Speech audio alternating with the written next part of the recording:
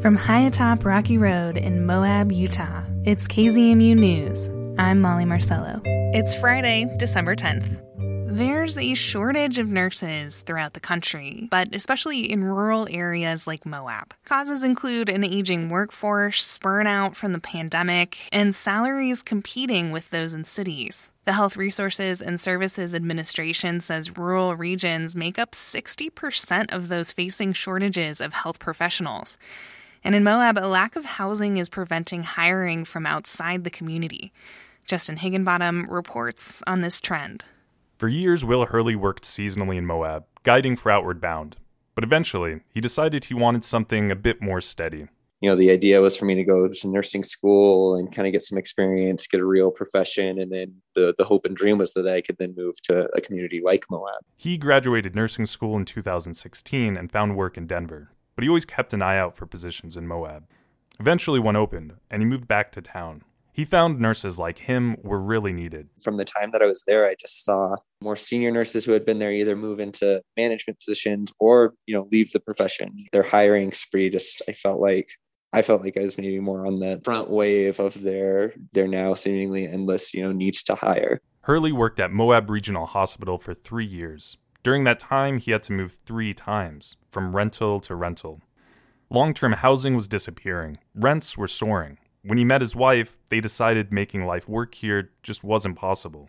Our ability to buy a home in Moab, it just wasn't ever there. That dream kind of quickly got quelched. My salary as a nurse and her salary as a server. And as a young working couple, a young working professional, we can't afford to buy a home here. And the dream was to be able to buy a home and have some property and let our dogs run around and be in a nice small outdoor community. And that just never seemed realistic there. His wife and him left Moab, and the town was down an experienced nurse, something this rural community desperately needs. A nursing and healthcare professional shortage has hit the entire country, but rural areas are especially impacted. Add Moab's ballooning cost of living, and it makes it even worse. So since I graduated from nursing school, which was in 1996, we've been talking about this nursing shortage that was going to hit in 2025. It's been in the literature forever. And what that was based on is the baby boomer nurses retiring. That's Connie Wilson. She's a professor of nursing at Utah State University's campus in Moab. She says the pandemic helped move that timetable up. As of early December, there's over 20 open positions on Moab Regional's website. More than half are for nurses. The hospital in Moab, like other rural areas, relies on travel nurses to fill this gap. They come from out of town for short periods of time, maybe a few months, and their wages can be triple what they might make if anchored to one hospital. Local nurses' wages have also risen because of this demand. Nurses working at the hospital now, they've just recently increased wages because we're trying to keep from bleeding nurses. So the new graduate nurse wage when I first started teaching was about $23 an hour, and now 5 years later it's about $32 an hour. But even at those increased wages, it's not enough to keep around someone like Hurley. Wilson says the mission of USU is to train locals who might have a higher chance of sticking around. Because they were worried about the nursing shortage, they just hired 6 of my students who were going to graduate in April and had them sign a 2-year contract. They offer them a nice little package, and so they're locking in my students before they graduate. Nurses that are working in a short-staffed hospital can feel more pressure, explains Wilson. That can cause a dangerous feedback loop. Less workers means more stress. More stress means more people leave. Everybody has been feeling guilty about, in fact, I remember hearing somebody say that they just don't even like any text messages from the hospital because they feel guilty about not coming in. You're hurting your fellow coworkers when you can't come in, and lots of nurses are working overtime. Doug Kaler runs the Moab Free Health Clinic. Even though it's a small shop, he also had hiring issues recently. We actually did lose a nurse due to the housing issues here in town about a year ago. A Hispanic-speaking nurse that had worked for us for about 2 years, had gone through nursing school, and then now was in a job where she was making good money at the clinic working for us, and obviously wanted to move up to the next level and buy a house and have a place to call her own here in Moab. We spent months looking and trying to find places for her and helping her, and did everything we could to find an affordable house for her. But in the end, she couldn't find something that she could afford and ended up having to move down south to find a house that she could afford in Phoenix, I believe. Losing a Spanish-speaking nurse especially hurt. That skill is at a premium in Moab. Luckily, he found a local to hire. But Kaler says the shortage can impact overall healthcare in the area. Where we see the big problems is downstream, the domino effect. When other healthcare agencies are having a hard time bringing people in, then we don't have the capability of sending our patients out to those facilities in an efficient manner to get their care. It's not just nurses. It's front desk workers and lab techs and, of course, doctors. Everything is like walking through molasses right now. And so to get almost anything, you're going to expect it to be a little more of a hassle than it would have been if all the positions were filled. Hurley, the nurse who moved from Moab, was able to find his dream home after all. We bought a home in South Fork, Colorado. It's another small rural town. It's the kind of work he likes. He says rural nurses are a bit of a different breed than those working in urban centers. They wear multiple hats and are used to working different roles. And to be able to do that, that takes a lot of years of experience. It takes like several years of being there and just like working and kind of developing this breadth of knowledge. And if you don't have the infrastructure, like the housing, to be able to keep somebody there and they only work there a year, it's not to say that they're not valuable. You know, we need whoever we can at this point, but they don't become the nurses that make Moab Regional a good hospital, a great hospital. A hospital and healthcare system he thinks Moab deserves. Justin Higginbottom for KZMU News. Access to affordable housing is a growing challenge in most Western towns. Durango, Colorado is hoping to ease its housing crunch by purchasing a hotel and converting it into apartment units. If successful, it would be the city's largest affordable housing project ever. Sarah Flower reports for Rocky Mountain Community Radio. The city of Durango is currently working on the biggest affordable housing project to date by converting a 71-unit hotel into 120 units of affordable and transitional housing. The city of Durango has been working to purchase the Best Western Inn and Suites on U.S. Highway 160 since the beginning of the summer and is currently under contract for $7 million. Jen Lopez has worked in housing for decades and is consulting with the city of Durango through her company, Project Moxie. Lopez feels the city is taking a strong stand, which she claims is unique for a public entity. We did a real estate option on the Best Western. We brought in a development partner to redevelop it. We put together a really strong team of local consultants in the city. A public entity said, this is important to us. We want to tie up an option. We want to put together a team. That kind of approach isn't very common, but it's really powerful. And so we have a resource. We want to put it into play on our terms, and we want to put together a team to deliver what we need. The city is partnering with TWG Development, construction and management company. They say it's taking longer than expected to evaluate the building, which they hope to be done by February of next year. City Councilor Barbara Noseworthy is excited about the Best Western Hotel conversion and at a city council meeting says the numbers just add up. Fantastic job. Fantastic. I was at the Aspero. I heard such good things about this firm, the developer that you've hired. And let me just see if I've got my math right. $75,000 in consulting costs, a no-risk contract, and potential for $30 million investment in the community and 120 units. That's leverage I love to see. Rent for these units could range anywhere from $400 for a studio all the way up to $1,100 for a two-bedroom apartment. Estimates show that if all goes accordingly, these units may be available as early as 2024. Lopez says that while the Best Western Hotel conversion project is a step in the right direction, the community needs more to be done to combat the housing crisis. We have to build as we grow, and we haven't been building to our growth patterns in this area for a very long time. Part of that started in 2009 with the Great Recession, right? Everybody pulled back. And we never really caught back up. There was a great study in 2018, statewide in Colorado, and that was cited as one of the biggest reasons that we were heading towards this crisis. And then what was expediting it was we didn't build for who was here, and then a whole bunch of people came. Lopez says the key to moving forward around building is making sure there is diverse size, types, people, and to have local government subsidize infrastructure, and then have the private sector build at cost and manage the properties.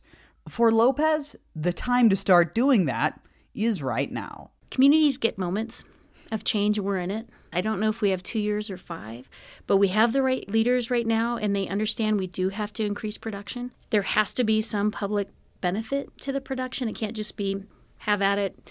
There has to be a little bit of give and take, but we just need to build a lot more units right now. I'm Sarah Flower. This story is part of a collaboration between Rocky Mountain community radio stations on affordable housing, funded by the Solutions Journalism Network. And now the weekly newsreel, where we check in with reporters on their latest coverage of the Moab area.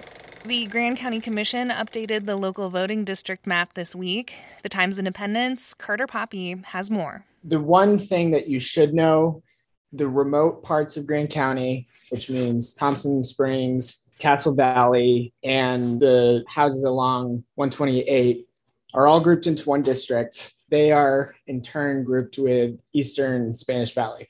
So that was kind of one of the main points of debate throughout this process, was how to handle Thompson Springs, Castle Valley, and actually the areas right outside Green River. They decided to group them all together because they felt that would give the most logical grouping for all of those people, rather than trying to put Thompson Springs with people who live in the northern part of Moab city limits. So that's one of the kind of the key questions that they answered. You can see the district that they chose online.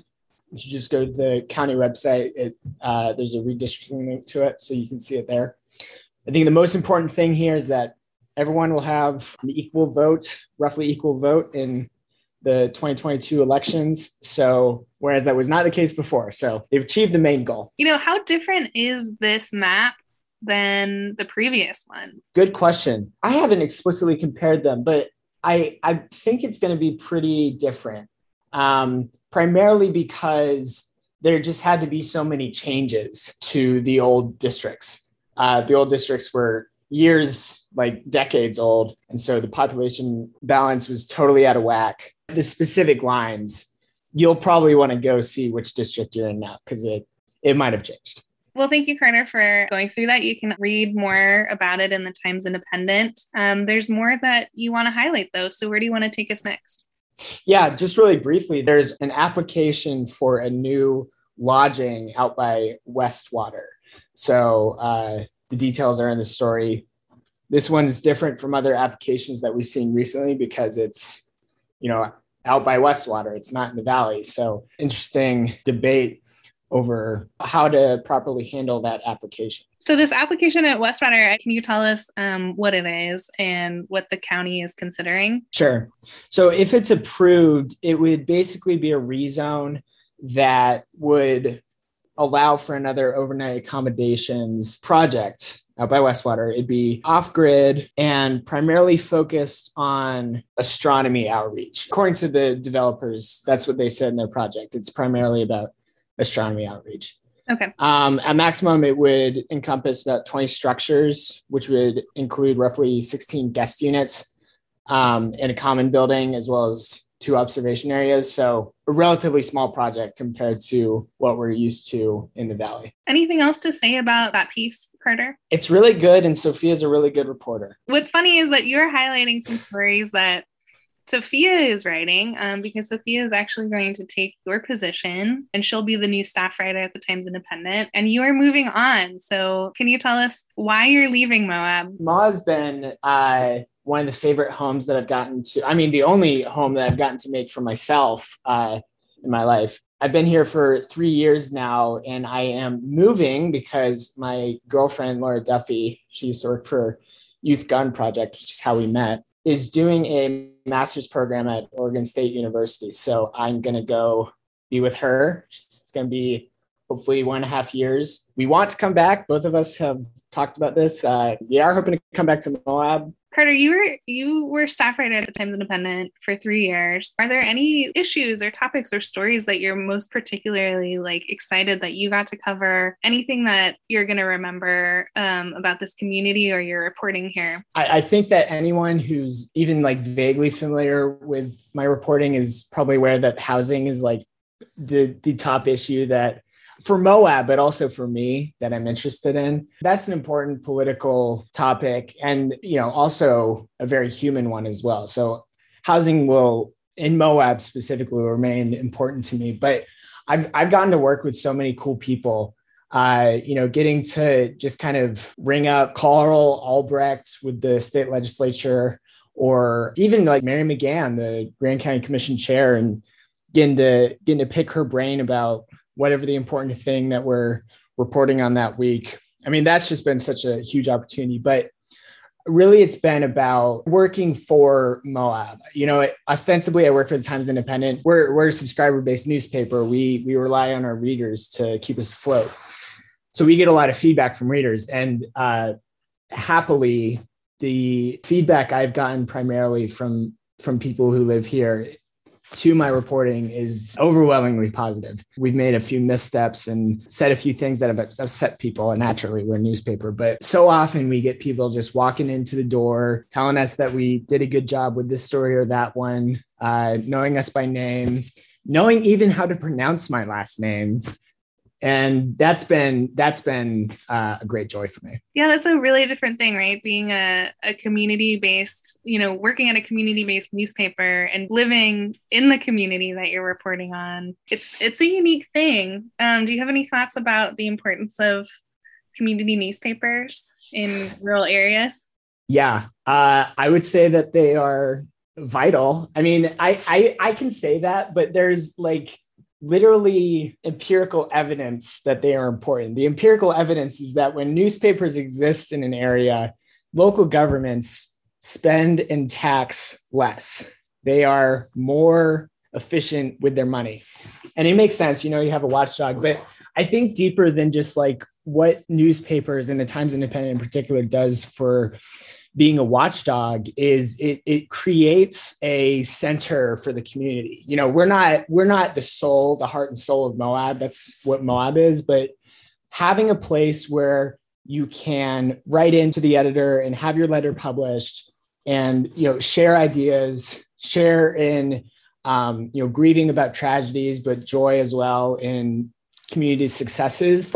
You can get that without a newspaper, but it is supercharged and very powerful, I would say, when you have a community newspaper, especially one that is community centered. The Taylor family that owns this newspaper lives in Moab. They've lived in Moab forever. I think that's another special thing about why the Times Independent is important in Moab, but community newspapers at large. And finally, Carter, anything else to say to listeners and readers as you depart your position at the Times Independent? Working and living in Moab has been, such a great joy. And as I mentioned before, I am deeply hoping that I will get to come back. Of course, that's in part dependent on how the housing situation evolves. But the people who live here, I've said from the start, I think that Moab is just so different in character from so many other small towns in the United States in the way in which it politically engages and shows up to meetings and does political organizing and has community events. I mean, non-political organizing as well is just such a huge thing here. I'm very proud to have been a part of a community that does those things well. And I'm optimistic about the future in Moab, that those things will get to stay. But it's just been such a joy to work with and live with the people who live here. They're just so vibrant and caring. It's been a very cool community to be a part of. Carter Poppe, staff reporter at the Times Independent. Subscription information and more stories can be found at moabtimes.com. The Moab Free Health Clinic is expanding their local outreach through a new community referral system. Allison Harford of the Moab Sun News has more from their coverage. The Moab Free Health Clinic is doing this big undertaking where they're trying to create a community referral system. And so they just hired Josh Bauer, who is this new patient navigator. He's been in town for like 2 years, but he's new to the health clinic. And his job is kind of to oversee this community referral system. So currently the health clinic has 13 organizations signed up to its referral system. And the referral system facilitates patient handoffs to other organizations. So when patients walk into the doors of the Free Health Clinic, they can have better access to this full spectrum of care that Moab offers. And a couple of the organizations partnering within it include the Moab Valley Multicultural Center, Moab Solutions, Grand Area Mentoring, and Grand County Emergency Medical Services. Mm-hmm. So this is really cool and it's really important. And I think that the biggest thing is that it helps patients from having to tell their story like to every single organization that they go to. And instead they'll just be in one system, and then whichever organization they go to can access like all of what they need from this patient. It's really cool. And it launched on December 1st. So it's pretty new, but the Free Health Clinic is hoping for more organizations to partake in it. Okay. So you said there are 13 organizations participating now. Mm-hmm. And the idea is that a patient can walk in the doors of the Free Health Clinic and easily get hooked up with other organizations like Wabi Sabi or Grand Area Mentoring to meet their other health needs, like their social health needs. Anything else to say about this piece? Yeah, so the Free Health Clinic has served over 950 patients this year for a total of like 2,100 visits. And that's 10% of the Grand County population. And I also talked to Doug Kaler, who is the executive director. And he estimated that by the end of the year, the clinic will have seen 1,000 patients and provided over $1 million in patient care. Okay, so there's a highlight of the Moab Free Health Clinic in the Moab Sun News this week. What else we got in there? So Lauren Van Vliet is a Moab local, and she grew up in Connecticut as a theater kid, and she's been kind of surrounded by monologue competitions and theater her whole life. And so she is hosting Moab's first ever monologue competition for all ages. And it sounds really fun, and people can sign up and perform a monologue in front of a panel of judges.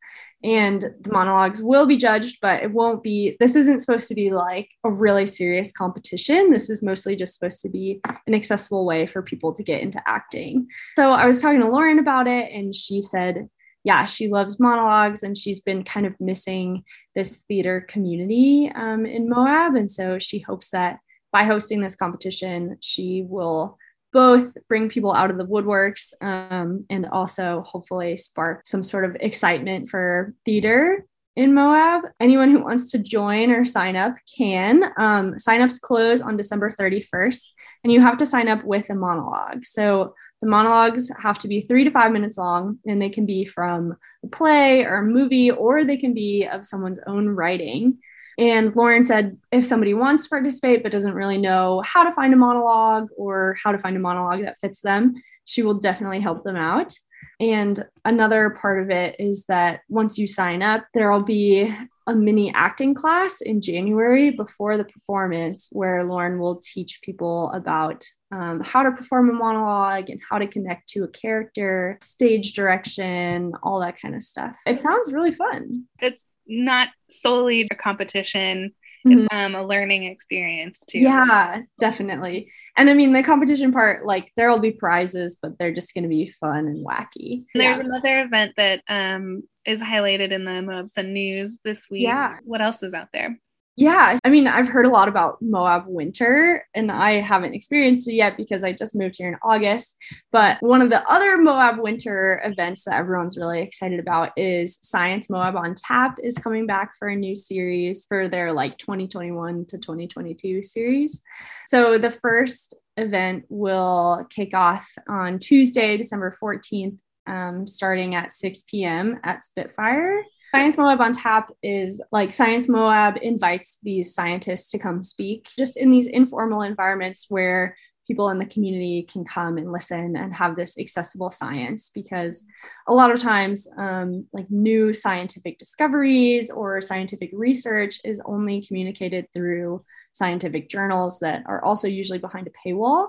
And so accessibility in science is a main thing that Science Moab tackles. And so these events are one way that they do that. So the new series will kick off with this scientist named Joel Berger, who considers himself an extreme conservationist focusing on large animals.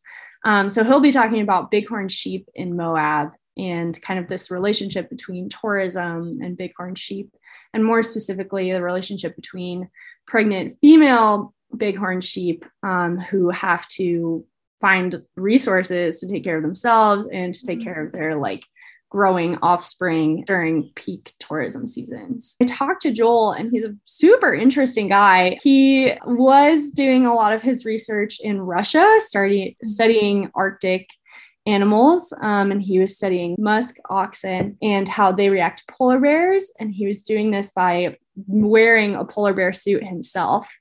And just going up to them and seeing what they would do. But when he was in Russia, he had just a silly like date error on his visa that got him arrested and kicked out of the country forever.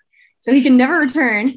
So he just decided to come back to Moab. And this was like 3 years ago. And so he said he's always been really interested in bighorn sheep. And once he found himself back in Moab, he was like, well, I guess now's the time to start studying them. Wow. So super interesting guy. I'm looking forward to hearing what he says about his research. Wow, that's fascinating. Like you said, one of the great things about Science Moab on Tap is that it brings science into environments that aren't, stuffy.